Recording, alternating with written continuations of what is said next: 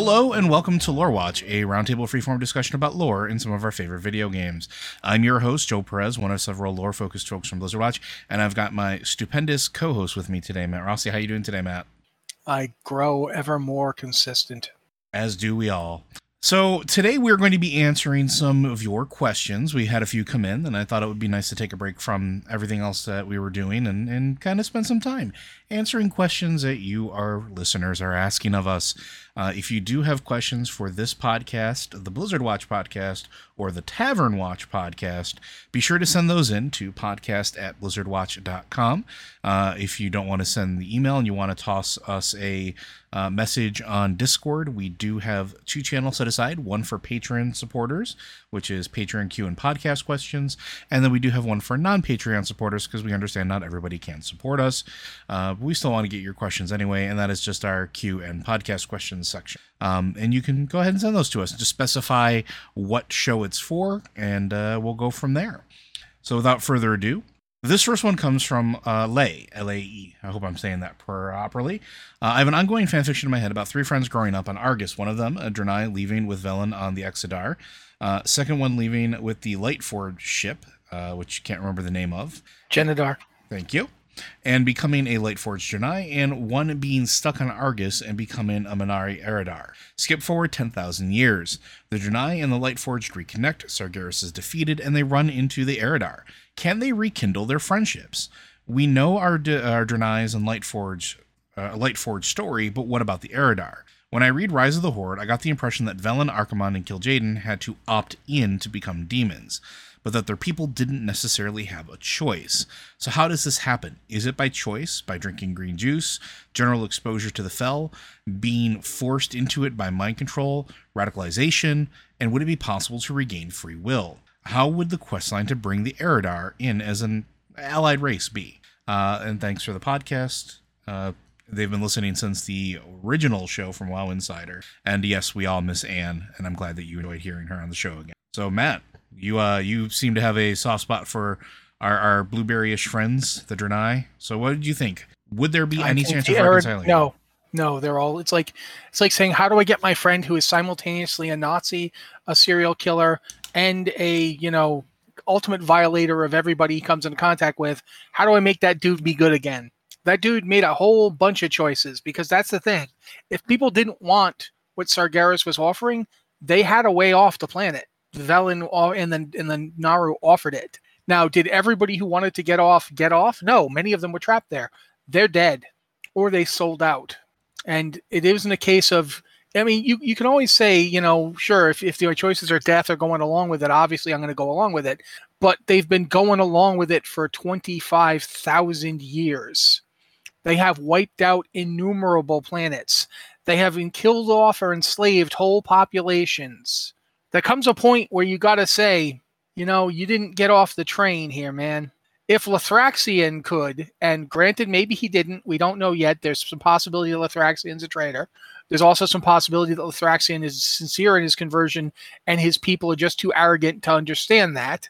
But either way, the Eredar that you meet, the Eredar now, the Man'ari Eredar, are by and large people who have been picking the side of, puppy-kicking evil for 25,000 years. Your friend is a monster who has wiped out whole worlds. And it's not just them, right? Like, you got the thing to consider here as well is that the Man'ari are essentially like the leaders. They're considered a powerful leadership position within the Burning Legion, right? They're not just grunts. They're not just conscripted. If you want rank and file that might be descended from the original Eredar, you're looking at Wrathguards. Mm-hmm. You're looking at guys like that. Those are the ones who weren't up for the task of manipulating and controlling and using Fel magic. Those guys got turned into grunts. Those guys don't even have their intellect left anymore. Those guys are engines of destruction. If you want something smashed flat, you call in the Wrathguards. Those guys are also originally Eredar, but they're not Eredar anymore. There's nothing there. If your friend turned into one of them, there's nothing upstairs left to save. And if your friend is one of the Man'ari Eredar, one of the people who is essentially the lieutenants and strategizers, and they're not. It's you got to a certain point where the only possible rapprochement is saying, well, we understand what happened to you and we'll miss you. And now here's your firing squad because you participated in mass genocide on an interplanetary scale. You wiped out whole worlds. There is no going back. I could not see that. I do not see. The only way you could bring the Eridar in as an allied race is to just straight up admit they're monsters, and it's your faction is willing to work with monsters. I don't think even the Horde wants these guys. Yeah, I don't think the Horde would take them either. Really. For one thing, the Orcs have a lot of really good examples of why you don't trust them. Like every time we've dealt with an Eridar, it has not been good for us. It is. I just know. I do not see a way forward on that. You can't restart your friendship with your friend who, after high school, decided to go into the planet killing business. Yeah, like one of the greatest examples I can really think to point out about this, if you really want to see sort of like the depths of removal from who they were and sort of the choices that they made up to this point, look at the interaction between Velen and his son, right? His son was a willing participant. He wasn't, some tortured soul that was being like forced into it. He made a choice. And in that moment, there was no reconciliation. There was, we had to fight him. We had to end him. Velen didn't want that to happen. Velen didn't want his son to die because it was still his son. But there was no his son having a change of heart. There was no, oh my God, I'm going to kill my father. There was none of that. It was legitimately, this is my job. I'm going to do it. This is the choice I've made. And looking at his dad, you're a traitor of our people. You abandoned us. You led half of our race astray, or a third of our race, or whatever small portion of it astray. Less than a third, but yeah. Yeah, you actively work against your people who are trying to fix the universe, because that's the other side of it too, right? Like, yeah, Kil'jaeden and Archimonde bought into Sargeras's "we need to fix the universe" thing, or at least we assume they did in some level. It could just also be a play for power. But yeah, but I think you got to look at it this way. One of the things to jump off what you've been saying, when Sargeras came to them, he offered them the ability, I will share with you all that I have, my cosmic power, my understanding of the cosmos, everything that you've always hungered for as a people, knowledge, power, wisdom, I will give you all of it. And he didn't lie. No, not at all. He gave it to him. He did exactly what he said he was going to do. He made a bargain with them, and on behalf of their people, Archimonde and Kil'jaeden accepted it. But they were not alone in that decision. They were not unsupported. The people of Argus, it sounded exactly like what they'd always wanted. And they were like, okay, yeah, all the knowledge, all the power, all the wisdom that we've ever wanted, this being is willing to share it with us, his vast cosmic understanding. Okay, I don't see a downside. And it wasn't, Velen was the only one who actually could see the downside, because he was the one who actually saw the form that it would take. He saw, the future of their people, but they didn't see that. And when he and his followers broke and ran, they were seen as traitors to their people, as Joe just pointed out. And the Eridar, who we've got now after 25,000 years of this, they have fully bought into Sargeras's message. They are there for it. Let's take it another step further too, right? Let's take it from the aspect of something that we've talked about a lot here on the show, and particularly something Matt's talked about a lot, is the idea that the light can't necessarily be trusted. We don't know enough about it, right? So here you have Velen, who is gifted has this gift of prophecy and is aided by the light, and now rejects the offer of Sargeras and leads his people into the cosmos to find a new home. Now let's take how secretive the light is. Does the light tell you everything? Has the light ever been forthcoming with all of the information that it could possibly give you, knowing as much as it does? I mean, taking it a step more recently, even with the stuff that was happening with the Army of Light, the Lightbound Draenei, or the Lightforged Draenei, all of that stuff, and dealing with why can't I think of her name now? The Naru, the one that the one that tried to reshape Illidan. See, since you said that, I don't know now. I want to say Yrel, but it wasn't Yrel. Zera. Zera. Did Zara say flat out, like, I'm going to remold you and give the option? No, she just went ahead and did what she thought was going to be necessary. The light is not as forthcoming as even necessarily the void is. The light is a little bit secret. So now you have Sargeras, who kept his word, gave ultimate knowledge to the Eridar, let them have the secrets of the universe that he had available to them, put them in a position of power where now they have all of the forces that they could ever want to do anything that they ever need to do, and are placed in a position of reverence because, again, the next two highest on the food chain in the order of the Legion are Eridar, or Minari now. So why are they going to take the word of somebody who serves, or at least in their mind, serves a master that won't be forthcoming, that isn't honest, that keeps things from you, that keeps you, in the quote-unquote dark for your own benefit? They don't see it like that. These are beings that were highly, like, a wizard society, right? Knowledge is prime. Learning how to deal with arcane energies is prime. And now they're being given the keys to the kingdom, so to speak. Why would they go back? Why would they relent on that? And then now at this point, as Matt pointed out, they've sort of been drinking the Kool-Aid for, X number of years, 25,000 years. The ones that are still there, it's not by brainwashing. It's not by forced being pressed into service, because at the end of the day, Sargeras knows that the ones that he needs to have trusted in his lieutenancies and trusted to lead his people, you can't have those people that you brainwashed or forced. Brainwashing breaks. People can have a change of heart.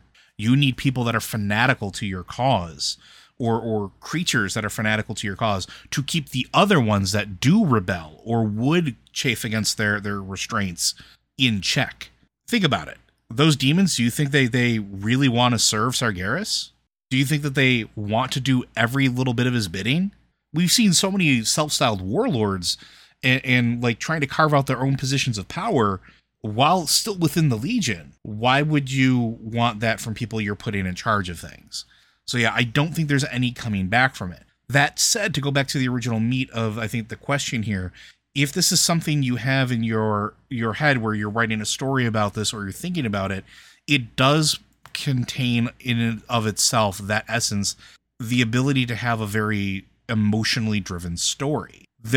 Maybe it's the hope of those two folks, the Lightforged and the regular Janai friends, that go searching for their friend and then have to come to the heartbreaking realization that their friend's just gone. It's not their friend anymore. It's not the person, or maybe it was. Maybe it's the same person that they always were, and they just didn't want to see it. You could do a lot with that. Yeah, you could also write a story about the fact that the person is still there. And that's the worst realization, that someone you love and someone who loves you can be a monster.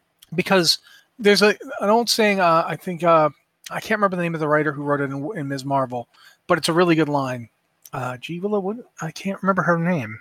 I'm really sorry about this if you're the writer of Ms. Marvel who wrote this line. I should remember your name, and I'll go look it up. I think it's G. Willow Wilson. Is that her name? Possibly. I believe so. But at any rate, she says, good is not a thing you are. Good is a thing you do. Mm-hmm. I mean, you think of it this way. Evil is a verb. It's not a question of who you are inside. Who you are inside does not matter, because we will never actually experience who you are inside. We experience what you do. And if your friend has spent 25,000 years murdering his way across the cosmos, it doesn't matter that, he's kind to his friends. And, that one time where you were all running around the place that we no longer call Makari, getting into hijinks, that stuff happened. Mm-hmm. Your friend was your friend then, but you are not the same person you were then. Even in our brief mortal lives, you're not who you were when you were 10, and you're not who you were when you were 20. When you start hitting 50, you will look back on your life, and while you are in one way the same person, in another very real way, you are not. The Ship of Theseus isn't just about boats. Mm-hmm. Every part of your life changes you. You leave things behind. You gain new things. And that's possible too. And who's to say that maybe one Eridar couldn't have some kind of epiphany and regret? Yeah, it's possible. If that's the story you want to tell, go for it. In terms of a quest to make them an allied race, though, I don't think you could really. I have a hard time imagining a bunch of Eridar all deciding, "Oops, we were wrong. with that whole 25,000 years. It might be kind of cool if there's a group of Eridar who were actually acting as spies the whole time and reporting to the Army of the Light and knowing that they were probably going to get killed for it well before. And then worst part, since they're Monarch Eridar, they might get reincarnated in Antorus. Mm-hmm. Actually, oh my God, we never thought about that. Well, let's go for it. Go for it. I like this. Let's pull on that thread. I like this train of thought. Go. The Eridar are not natively demons. No, they're not. What if the reason we had Antorus was to give the Eridar that ability? Because we know the demons that could existed, reform. Demons that are from the Twisting Nether could reform, and we know that the Nathrazim aren't afraid of death because they're literally from the Shadowlands. So yeah, they just get sent back by Denarius if they died. But the Eridar don't have that ability natively. They're just the original Eridar are just like the Draenei, really. They're just mortal beings.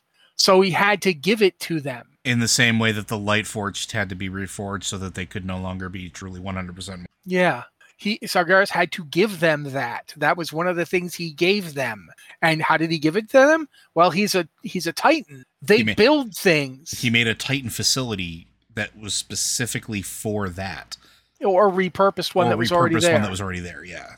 Yeah, but that's why Antorus. This whole time we thought Antorus was for the entire Legion. But no, because we know that he had to create a prison planet inside the Fel to contain demons that he couldn't kill. So yeah, ooh, that's a thing. So you definitely don't want to get caught because you'll die, you'll be drawn to Antorus, you'll be forcibly resurrected, and then you'll be tortured.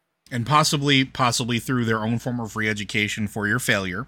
Not to make you more compliant, but to make you try to fail less, because that makes sense in demon minds, because why not?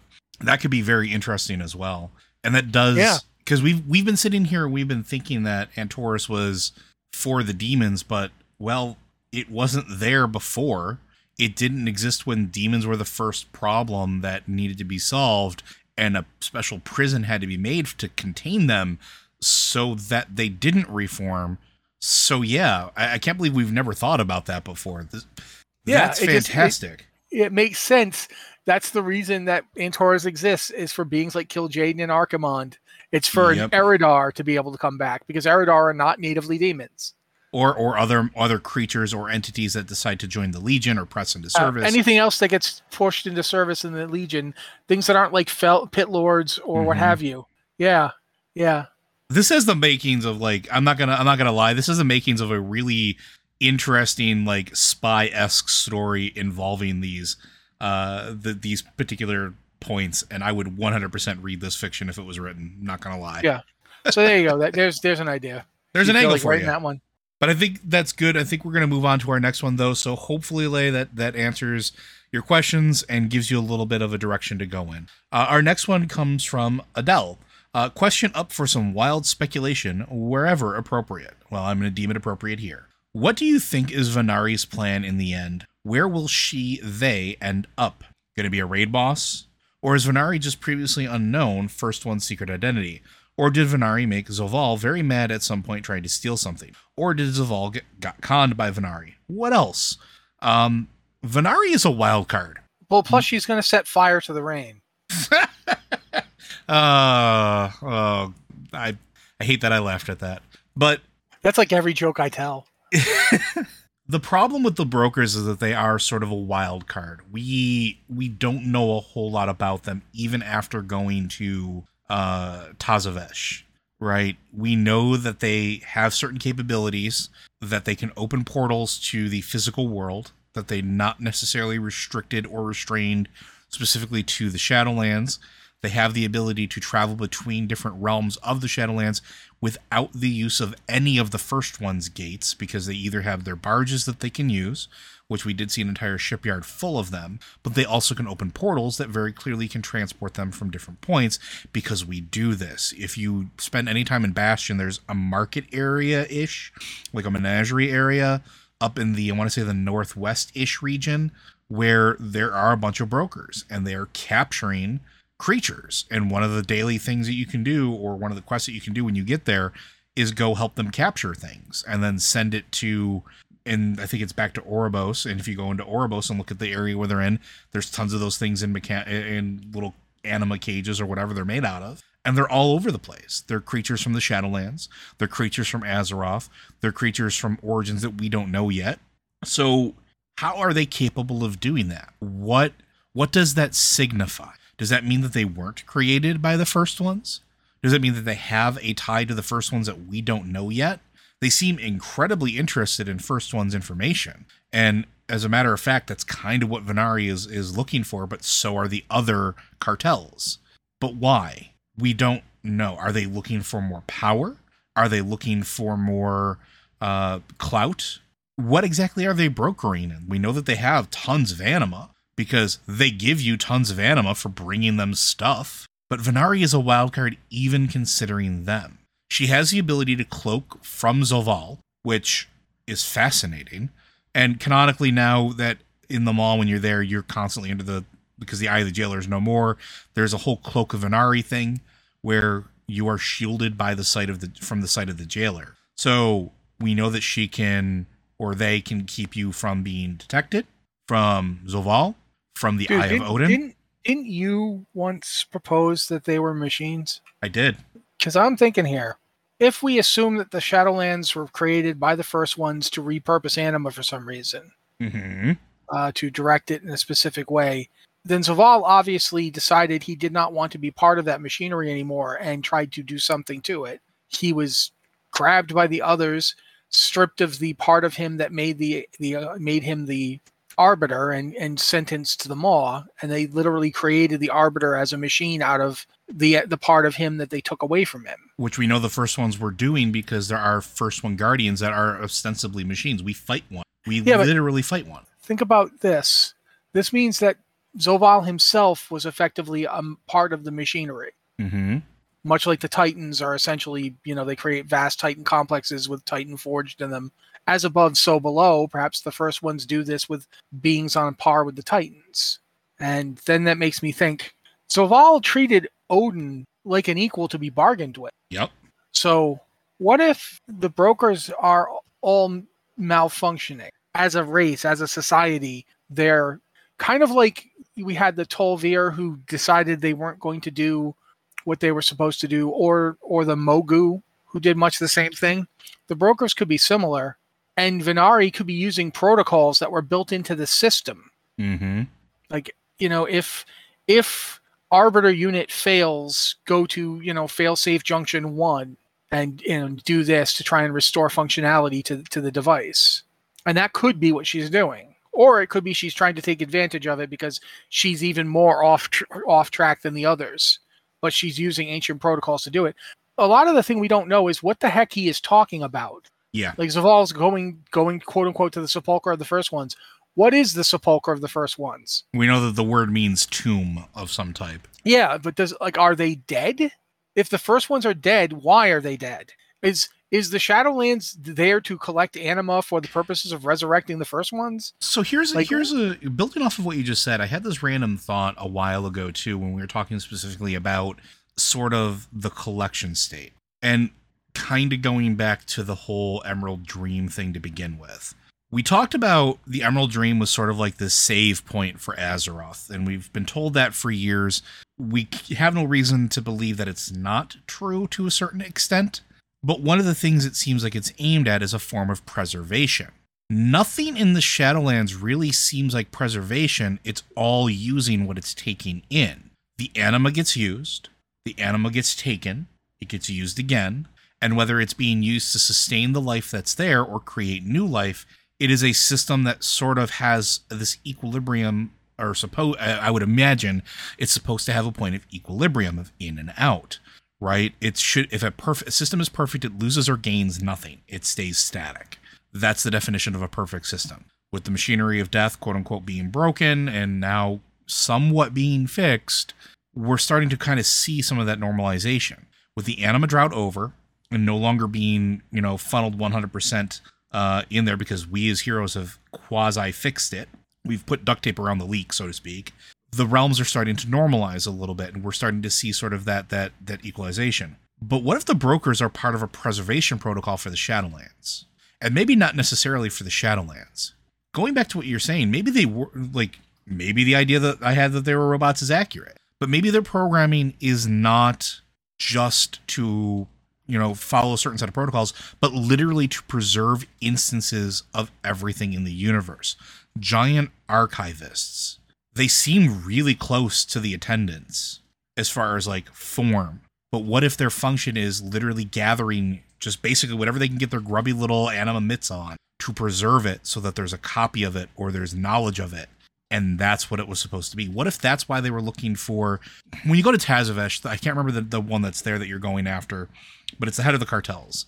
And they're trying to mess with an artifact, essentially, on the level of a Titan artifact, a First One's artifact, that opens up a gateway, a fractal gateway, very similar to the one that Zovaal walks through. What if that was their directive, was to get it and put everything into that chamber? What if that's what the Sepulchre is and why they want to go find it?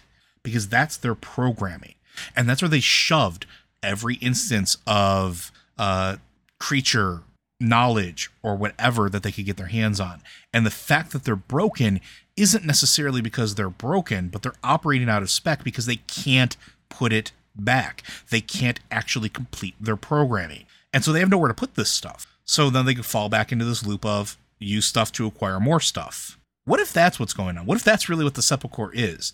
It's not necessarily the tomb of the old ones, but it's just like the repository of the collective information of the universe that has been preserved at the behest of the First One's robot servants, whose entire job is to archive. What do you think of that?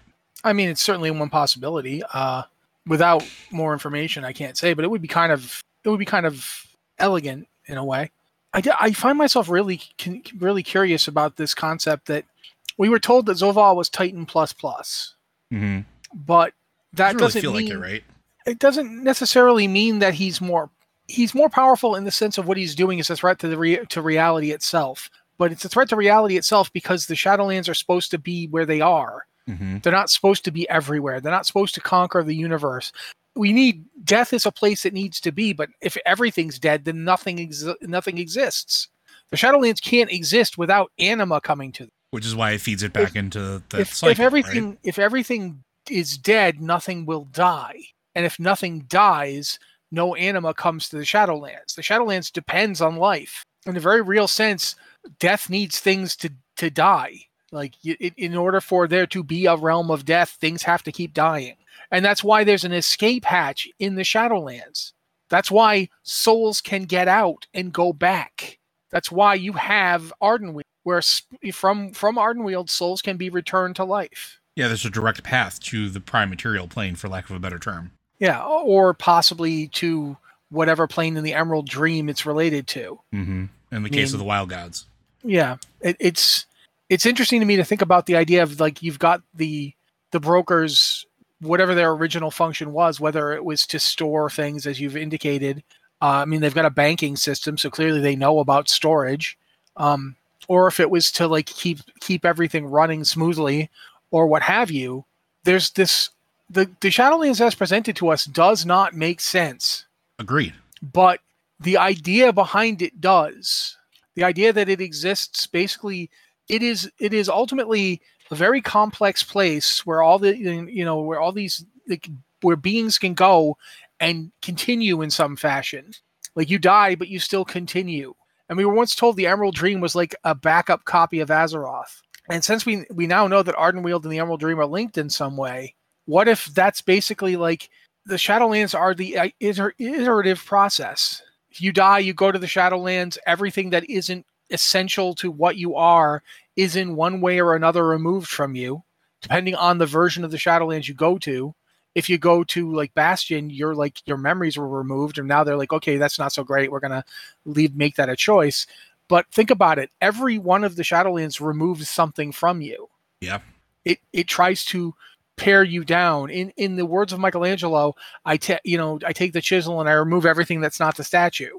They're trying to find a way to take the chisel and remove everything that isn't the best thing to send back. Ultimately, it's just another reformation process. We keep getting told that the universe, like the Titans, come to a world and experiment on it. the entire cosmos could be an experiment. Like, what if the first ones were actually doing that on that scale, the scale of reality itself? They were attempting to iterate on existence. Well, existence as we have it now has this problem with these old god things keep invading it, and this light and void war and this fell stuff. How do we get rid of that? How do we purify this? How do we get a better cosmos?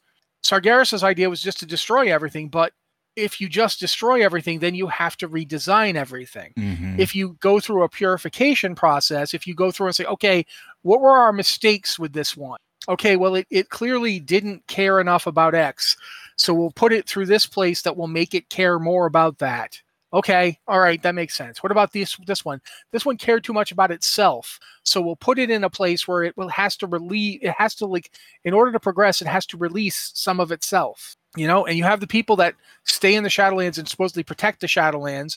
And they, of course, that's a vital purpose, because the Shadowlands need to keep going for this iterative process. You've got like places like Revendreth where at the end of the Revendreth process, you were supposed to be offered a choice. Mm-hmm. You could stay in Revendreth and become one of the Venthyr, or you could leave. Where do you go if you leave? Do you eventually end up in Ardenweald? Do you eventually go home? Does the purified version of you eventually get to go back to the world of living and be somebody else? I don't know the answer to that question, but it is something to think about. All of this comes down to the fact that we don't really know what this whole thing is for. Yeah. But it's interesting to think about the possibilities of what it might be for. I definitely think the Venari...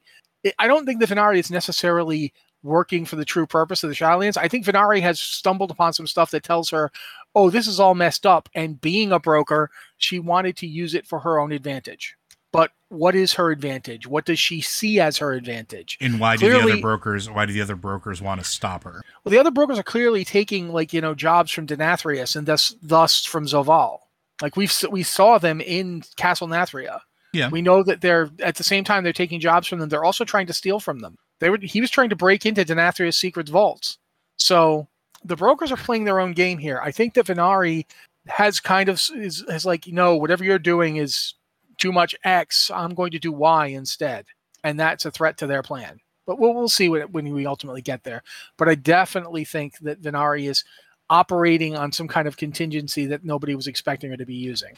Yeah, and there's definitely some level of importance there, especially with like the recent campaign in Korthia, where at one point Venari flat out presents themselves and says, we should talk to the archivist, right? So, or whoever it is that's in charge of Korthia there. I can't remember their exact title. But there's going to be some interesting revelations with the brokers, I think, coming up relatively soon.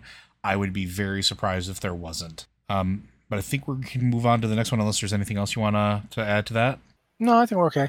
Okay. Our next question comes from our good friend Verdigree. Question for any podcast. Well, I took it free here, so haha. Playing Exiles Reach as a shaman, you drink a potion to help you see the spirits around you. And there are like 50 all standing around you, silently watching and turning to face you. What is your favorite example of environmental atmospheric storytelling in WoW or anything else? So recently I've been going back and just doing some runs through some of the older content, and I'm starting to really appreciate the level of environmental storytelling that was present in the game from the very, very beginning. Now, it wasn't perfect in vanilla WoW, but there was still a good chunk of it. Mostly because you couldn't have 1,000 cutscenes at the time to explain everything. So it had to rely on visual cues in the world to sort of give you your place and sort of put you into the mindset and immerse you into what was going on. I actually think that for my money, if I had to put anything that says, like, at least in terms of Blizzard games, the best environmental storytelling, I actually think I'm going to go with Burning Crusade. And the reason I say that is because there's a lot of little tiny touches that I think players might miss nowadays that were kind of big deals. So when we talked last week about like Gruul's Lair and who Gruul was and the fight with the Black Dragonflight, go to Blade's Edge Mountain and fly around, because you can fly now. And just take a look. And you can still see black dragons impaled on the spikes of Blade's Edge Mountain. Go through the various graveyards throughout all of Outland, and they're all unique and weird and strange and different in a way that I don't think has really been done elsewhere. Most graveyards are kind of samey. But again, in Blade's Edge Mountain, I stumbled across that rediscovered that outpost. There's an elven outpost that's neutral, and it's a grove essentially in the middle of Blade's Edge. Go look at what stands around the perimeter of the graveyard. They're carved glowing idols that look like they're just made out of screaming faces. Why? But it lends to sort of this eerie otherworldness that is happening all around you. Go to Netherstorm and wander around and look at the barren alien landscape. Go to the very first, I don't know why I'm blanking on zones now, but go to the very first one that we walk into, Hellfire Peninsula. Walk down the main path. Look at your feet.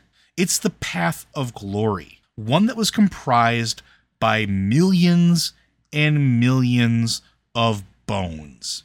Look down at the texture. It's there. It's one of those things where, like, if you're not looking for it, it's easy to miss. But I think Burning Crusade did a fantastic job of just all these little tiny out-of-the-way places, like little dark altars. There's a pit fiend body in Hellfire Peninsula that's been draining, and its blood is corrupting everything around it. And you don't need to have a quest or a cinematic to tell you what's going on.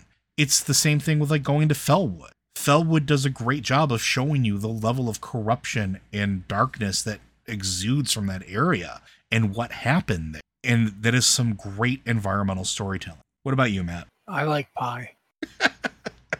No. I was thinking about it as Joe was talking, and I was thinking, like, a lot of the stuff he was listing is pretty big scale environmental storytelling. So there's a lot of these things that I keep thinking of, but the one I'm going to talk about is Inns in Pandaria, because they are perfect little microcosms of the Pandaren way of life. When you go into them, they don't have any walls. There's the cooking area, kind of like a bar around it, the innkeeper, and you go in and you see them eating on those little tables, and it just immediately shows you this is how they live their lives. This is how they view communal dining. They view eating as a social thing. You don't just eat by yourself. They talk a lot about how the Pandaren like food and like eating, but they like eating, but it's social. Yeah, they aren't going off to gorge. Yeah. They don't go off to gorge themselves by themselves. They eat together. It's a way to spend time together. Anyone who's got like a family meal understands the basic concept. And it's just that, but it's like the whole area. They will, like, a whole town will get together. Go to Pandaren towns and look at the way they're laid out. They've got the little, like, the houses all kind of face a central point, and sometimes the town will have another arm that goes off, and then that area is like, it's not where people live. It's where, like, okay, we've got like a road out of town here. There's some kind of like milling area over here. It's where stuff is done. They have a place where they, crafting happens, and a place where people live, and the living areas are almost always circles around an area. It's just one of those things that really gets me is, tell me the name of the major city in Pandaria. Yeah, I don't think there isn't one. The closest you get are the shrines. And those are shrines. The shrines are built around a Mogu palace. The Mogu built massive areas, and those areas weren't even actually built by the Mogu, or if they were built by the Mogu on orders of Norushen or Master Ra. They're not originally Mogu temples. They're originally Titan constructions. The Pandaren, when they defeated the Mogu and drove them out of power, didn't replicate their style of building. The wall that divides, the Mantid areas from the areas that Pandaren currently live was built by the Mogu. It's a Mogu construction. It's an enormous Mogu project. The Pandaren would have never built anything like it. They built small. They build communal. Yeah. They have villages. They have farm towns. The farm in the Vale of Four Winds? Valley of the Four Winds? Valley of the Four Winds, yeah. The Valley of the Four Winds area with like its farming communities, the monastic settlements up in Kunlai Summit, Jade Forest with its small towns. That's how the Pandaren like to live. And they don't bother to tell you this. They don't have a Pandaren come out and say, we Pandaren prefer a pastoral life. They just show you. It's interesting that you bring that up, because now I'm starting to remember, like, even the villages, like calling them villages is interesting, because like it's all based around communal areas, even outside of like the inns, quote unquote. Yeah. Because like you go and find the houses, they're just like sleeping areas mostly. Mhm. Everything else, like even the dining room tables in a lot of places, they're not dining room tables. They're huge things in the center of like all of the huts. Like If you have like one of those, like if you made a meal in Pandaria, if you learned cooking and you made one of the big meals that feeds your whole raid group, it's exactly that kind of table. It's a big round table with a lot of food on it. And that's how they do everything. They do everything like this. And they don't do it, like they don't come together in massive, like if you want to find the Pandaren in a zone, look for one of the many villages and towns. The closest thing you'll get to a really big city is like the temples to the various August Celestials. Yeah, like if you go to like Kunlai Summit and you go to the Temple of the White Tiger, right? Like yeah, exactly. That's a huge, massive structure. But even then, if you go look around that, like Matt's right, there's a lot of mainly communal spaces. And that's how they live, and they everything is set up around that, but nobody ever tells you that. There's no. This is very much a show don't tell. Nobody ever says this is how the Pandaren live. You get to see them living that way. Compare that to Orgrimmar versus Orc settlements, both in Burning Crusade and Warlords of Draenor. Look at the way orcs lived before the Horde and the way they live after the Horde. When they don't, it's like they don't even really remember how they used to live, so they had to build the closest approximation they could.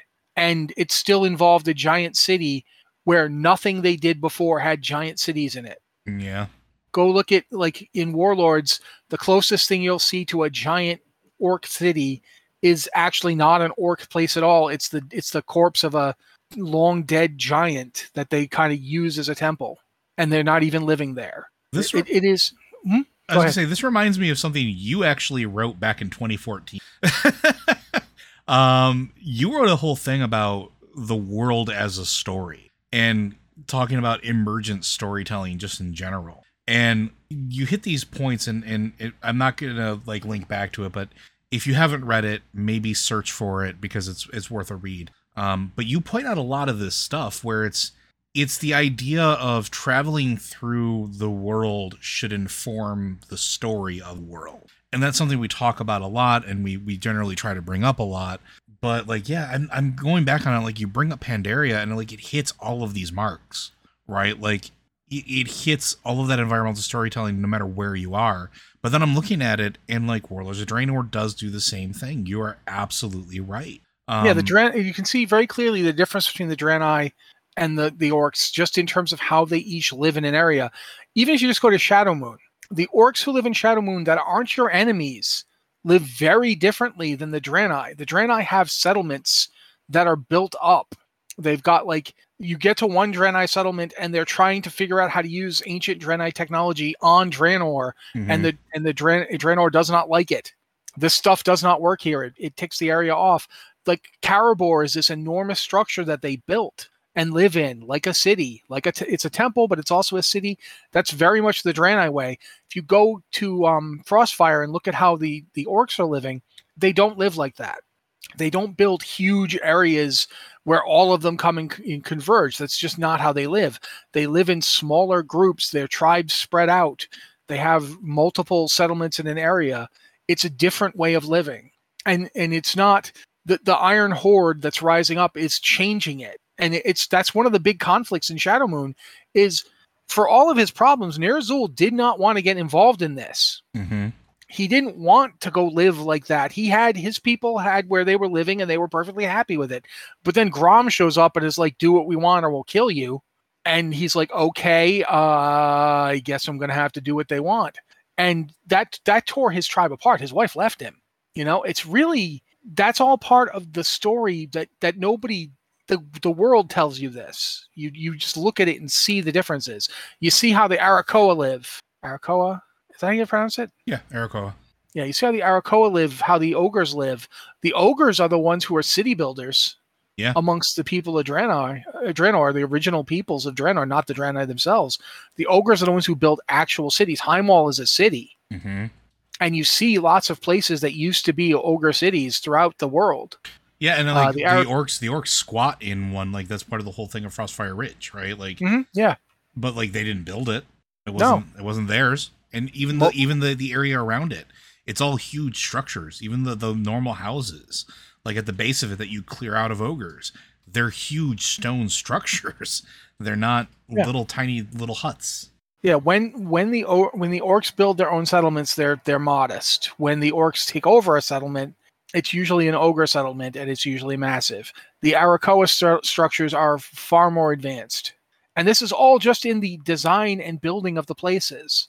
So I always go back to that Mists of Pandaria thing where you like first walk into it, like the first village you get into is Hoarder Alliance, and you see these little houses, and you go into that one inn, and this is how they live, and this informs everything that you do with them and everything they do with you. When you're like, we got to do this, and they're like, why? That doesn't make any sense. Why would we do that? That sounds like a lot of work. Like, it's not that they're not incapable of working hard. It's like they don't see the point. Their society has been the way it's been for thousands of years. They don't understand why they should do the thing you want them to do. And half the time it turns out they shouldn't have done it. The Hosen and the Jinyu stuff really illustrates why the Pandaren were right and they shouldn't have done what you wanted. There's a lot to the storytelling that is just in terms of it showing itself to you. And I will say that I think that over the years they've definitely gotten, I don't want to say better, but like it's there when you look for it, right?